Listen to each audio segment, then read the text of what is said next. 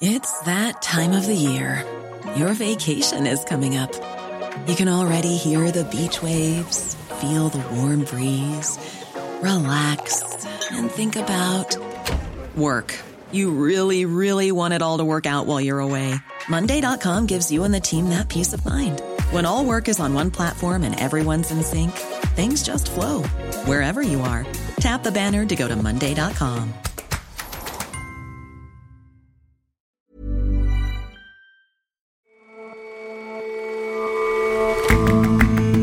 Hello and welcome to The Intelligence on Economist Radio.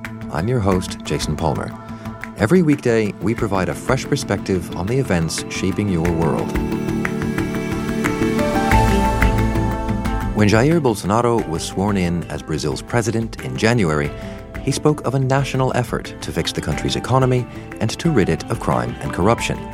Now, two sweeping bits of legislation will reveal whether Mr. Bolsonaro's government can deliver on those promises. And there's a big-budget science fiction film out called The Wandering Earth. You know the kind of thing. The planet is saved through gritty collaboration and daring do. But the themes seem suspiciously aligned with the philosophy of China's leader.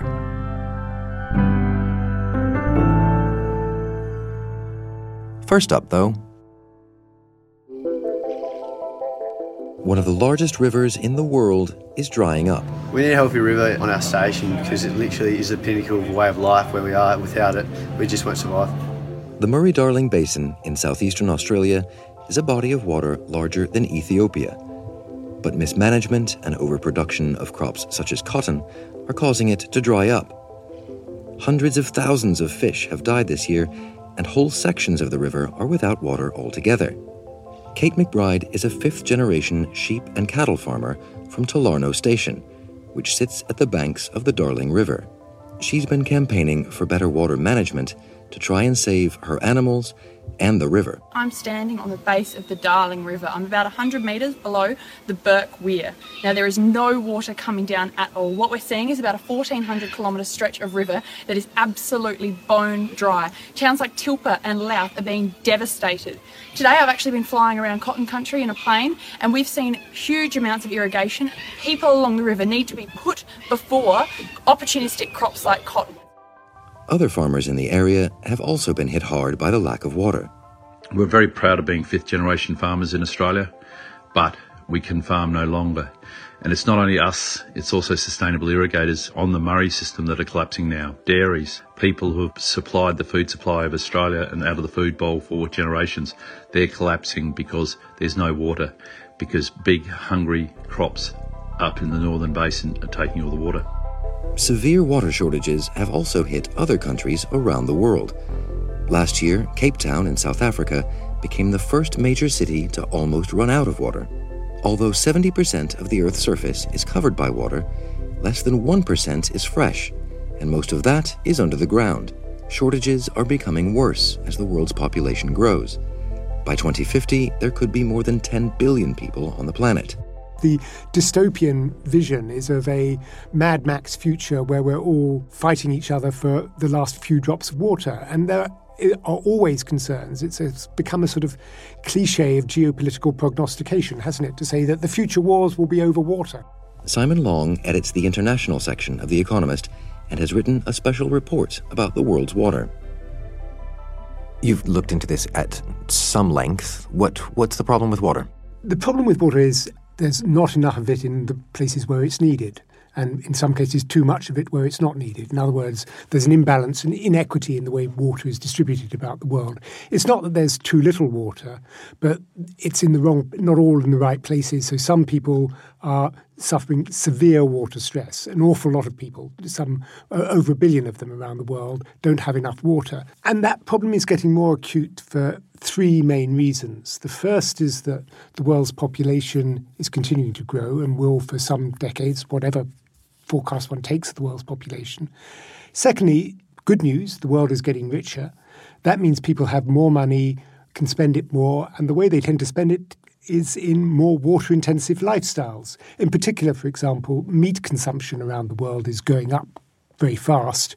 And producing meat requires far more water than producing vegetables and normal crops.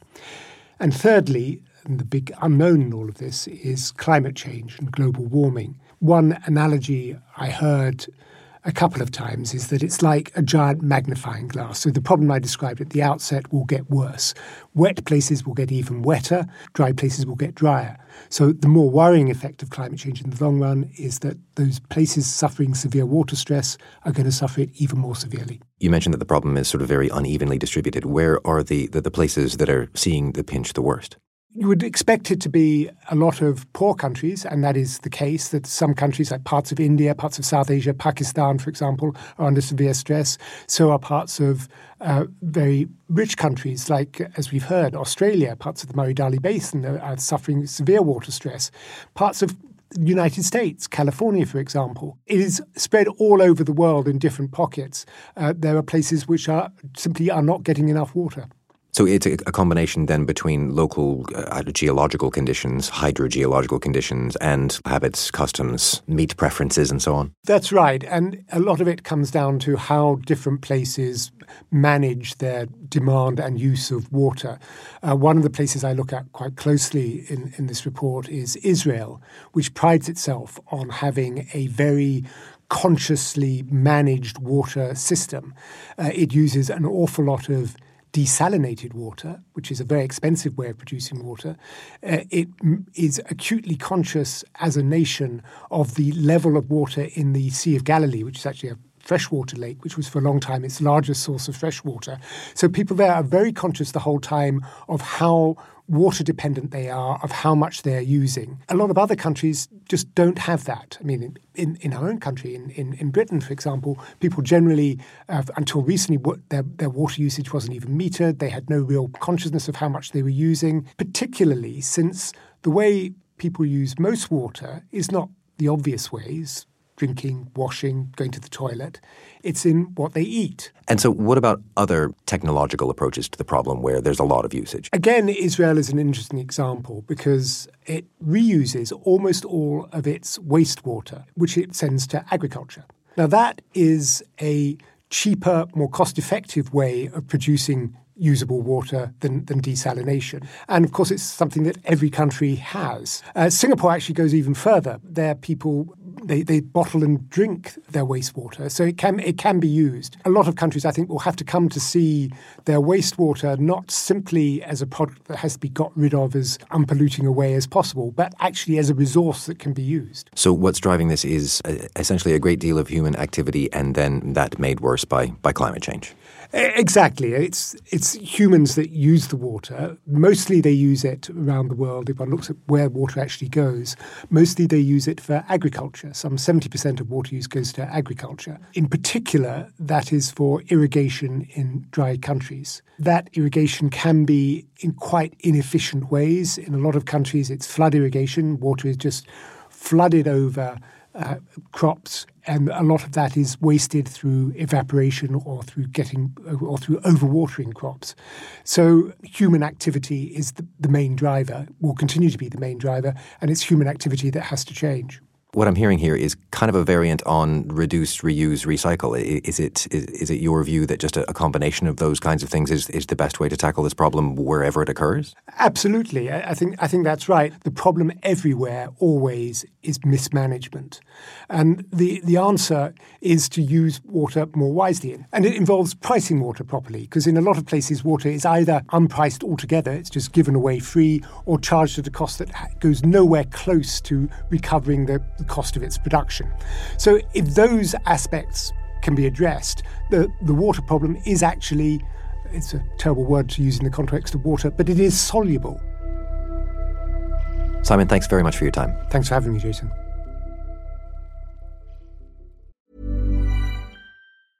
It's that time of the year.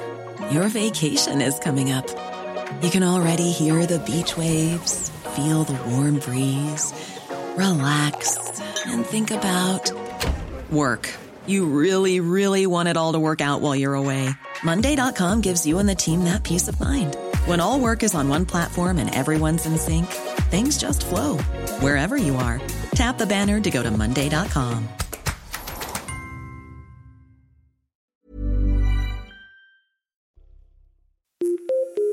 Trabalharei incansavelmente para que o Brasil se encontre com seu Brazil's new president, Jair Bolsonaro, took office at the beginning of this year. Muito obrigado a todos vocês. Brasil acima de tudo e Deus acima de todos. Already, his government is being put to the test. Jair Bolsonaro was elected because of three huge problems in Brazil. One of them is a lagging economy, another endemic corruption, and finally violent crime rates that have been increasing in recent years. Sarah Maslin is our Brazil correspondent. And Brazilians thought that Bolsonaro, who was sort of a backbench congressman, that he would be the one to fix these huge problems. Two of Mr. Bolsonaro's most important ministers have each presented ambitious reform proposals. Now, both face long battles in Congress. With his bill, Sergio Moro, the Justice Minister, is taking aim at corruption and crime. Brazil has one of the highest murder rates in the world, and it's rising. In 2017, nearly 64,000 people were killed. Finance Minister Paulo Guedes presented a plan to overhaul Brazil's sprawling pension system, a reform vital to its economic outlook.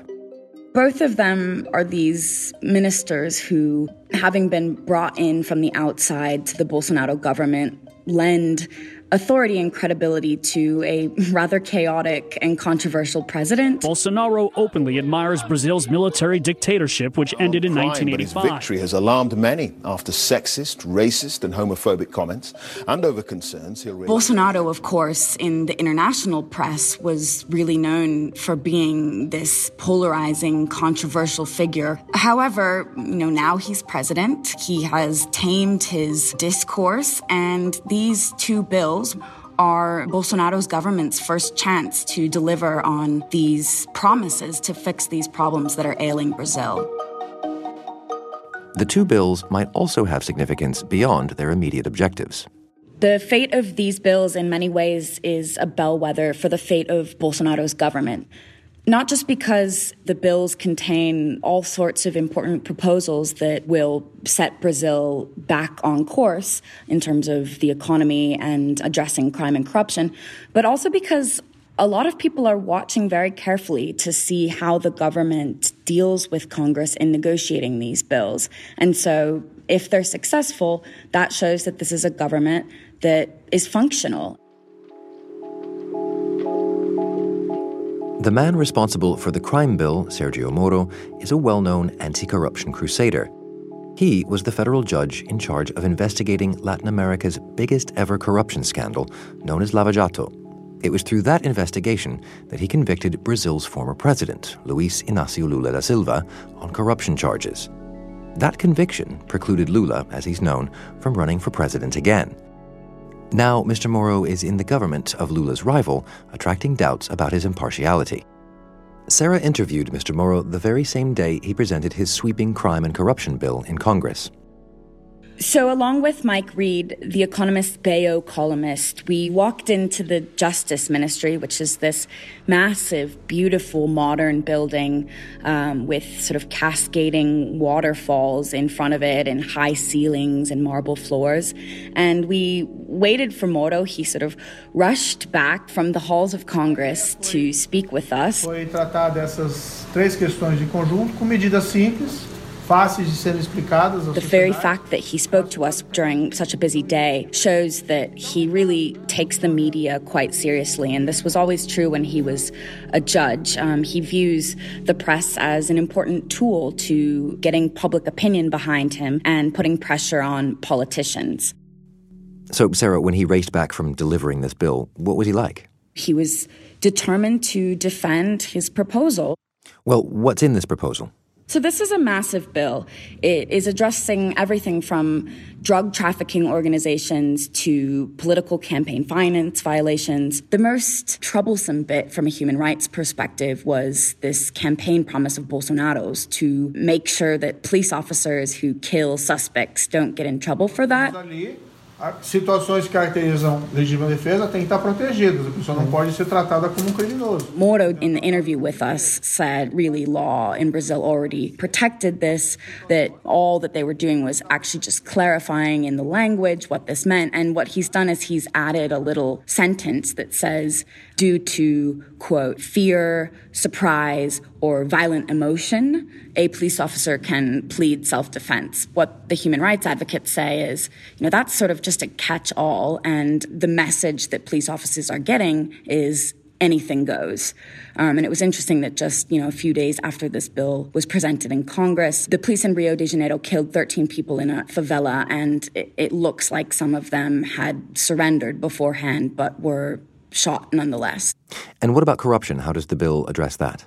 This bill has made sentences tougher for a lot of acts of corruption, and the most controversial bit is that it makes illegal campaign finance violations a criminal offense. Before, that would be a civil offense and he sort of could get away with a slap on the wrist. However, you're already seeing Moro coming up against Brazil's Congress because parliament members basically objected to that bit, and Moro said, okay, we'll separate this bill into 3 different parts and we'll save that for last, which some people worry means that it won't really get addressed at all.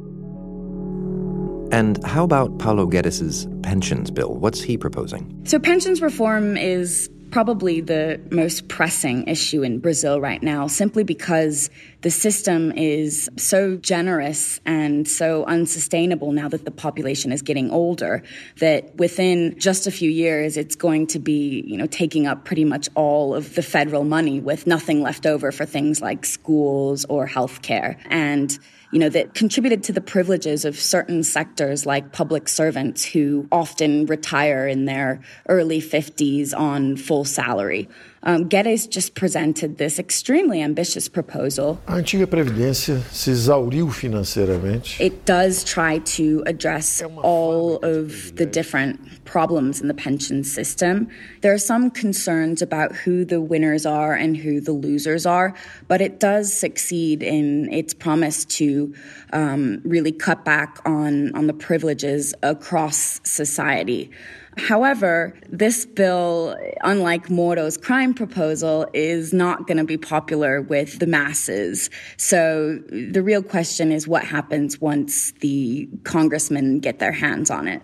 And what do you expect Congress will do? This is a Congress that really depends on public opinion. You've got congressmen literally Facebook living the congressional sessions and their reactions to them. And that means that they are really going to be listening to their constituents. And on pensions, the key thing here is for the government to explain that this is a bill that's for everyone, and it's a bill that combats the kinds of privileges, including of the politicians themselves, that got Brazil into such a rough spot economically. Bolsonaro has always said that he doesn't want to do politics through the traditional sort of pork and patronage that greases the wheels of government. Instead, he's going to try to form alliances sort of based on the strength of the proposals alone, which really means that the most important thing here is the message that he sends about these proposals. Thanks for joining us, Sarah. Thanks, Jason.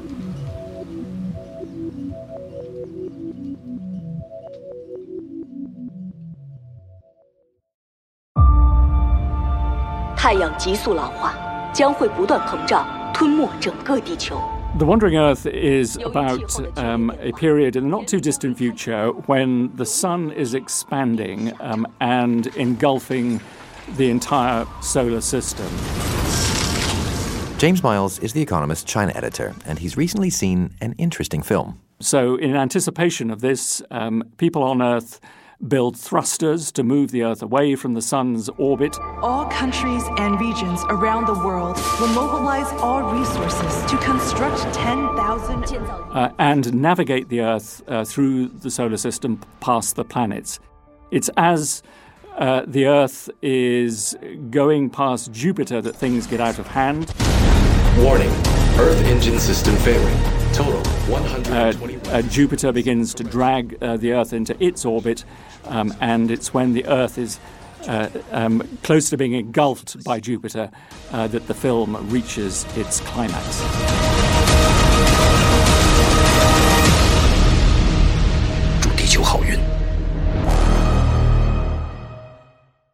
James, even for science fiction, this seems a little outlandish. And I like how the expanding sun engulfing the solar system is not the beginning of the drama. Audiences are liking it? They are loving it.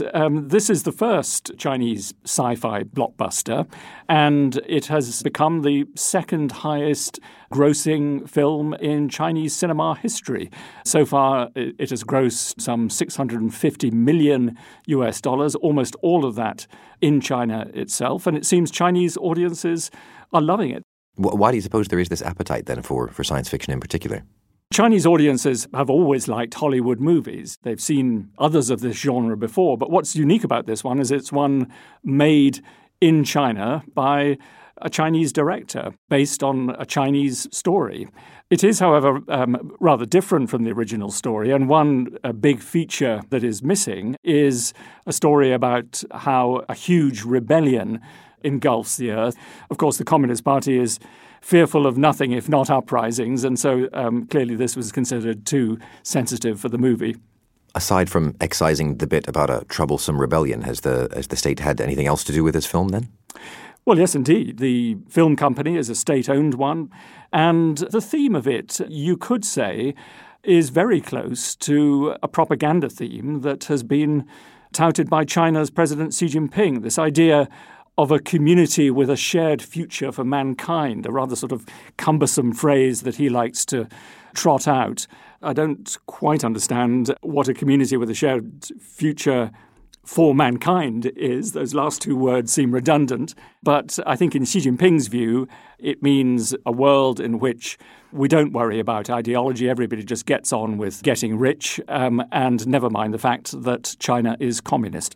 And what's interesting about this movie is that it's not one that puts the Communist Party front and center. In fact, you don't hear about the Communist Party at all. And instead, what comes across is the idea of a future world in which China, yes, is very central, but it's sharing its efforts to save the earth with other countries, peoples from other countries. And that is the rather sort of warm and fuzzy notion which Xi Jinping likes to generate with his idea of a community with a shared future for mankind. So it does very much serve the party's propaganda interests. What you're describing sounds like a perfectly reasonable, kinder, gentler kind of vision then. Should we have some concerns that this is, the Communist Party's line, a state-sponsored film comes out with something that fundamentally sounds like a pretty cooperative message? Well, I think it serves a very useful purpose for the Communist Party at home, because what is clear in the movie is that even though countries are pulling together to save the earth, China is central to this effort. Chinese people dominate the movie. So it is useful for the party from that point of view in terms of its efforts to boost nationalism. And I think in a subtle way and in a surprisingly clever way, it is useful for the party globally. I think people outside China looking at this film will not see in it overt propaganda. And instead, that sort of warm, fuzzy feeling that Xi Jinping is trying to project will come across very clearly. Sounds out of this world, James. Thank you very much for your time. Thank you. 我们选择希望。热火。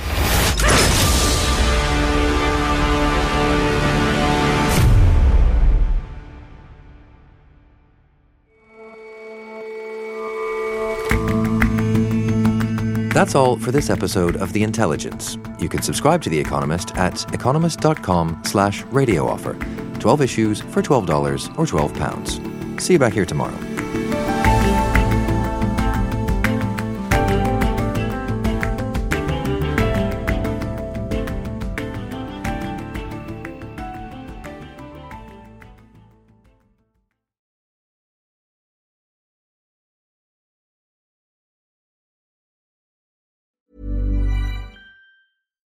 When you make decisions for your company, you look for the no-brainers. And if you have a lot of mailing to do, Stamps.com is the ultimate no-brainer. It streamlines your processes to make your business more efficient, which makes you less busy. Mail checks, invoices, legal documents, and everything you need to keep your business running with Stamps.com.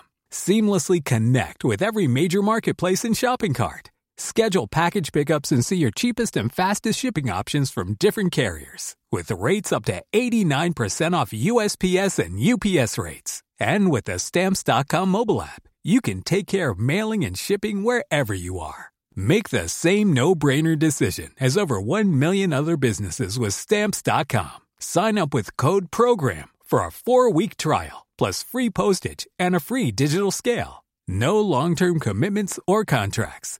That's Stamps.com. Code PROGRAM.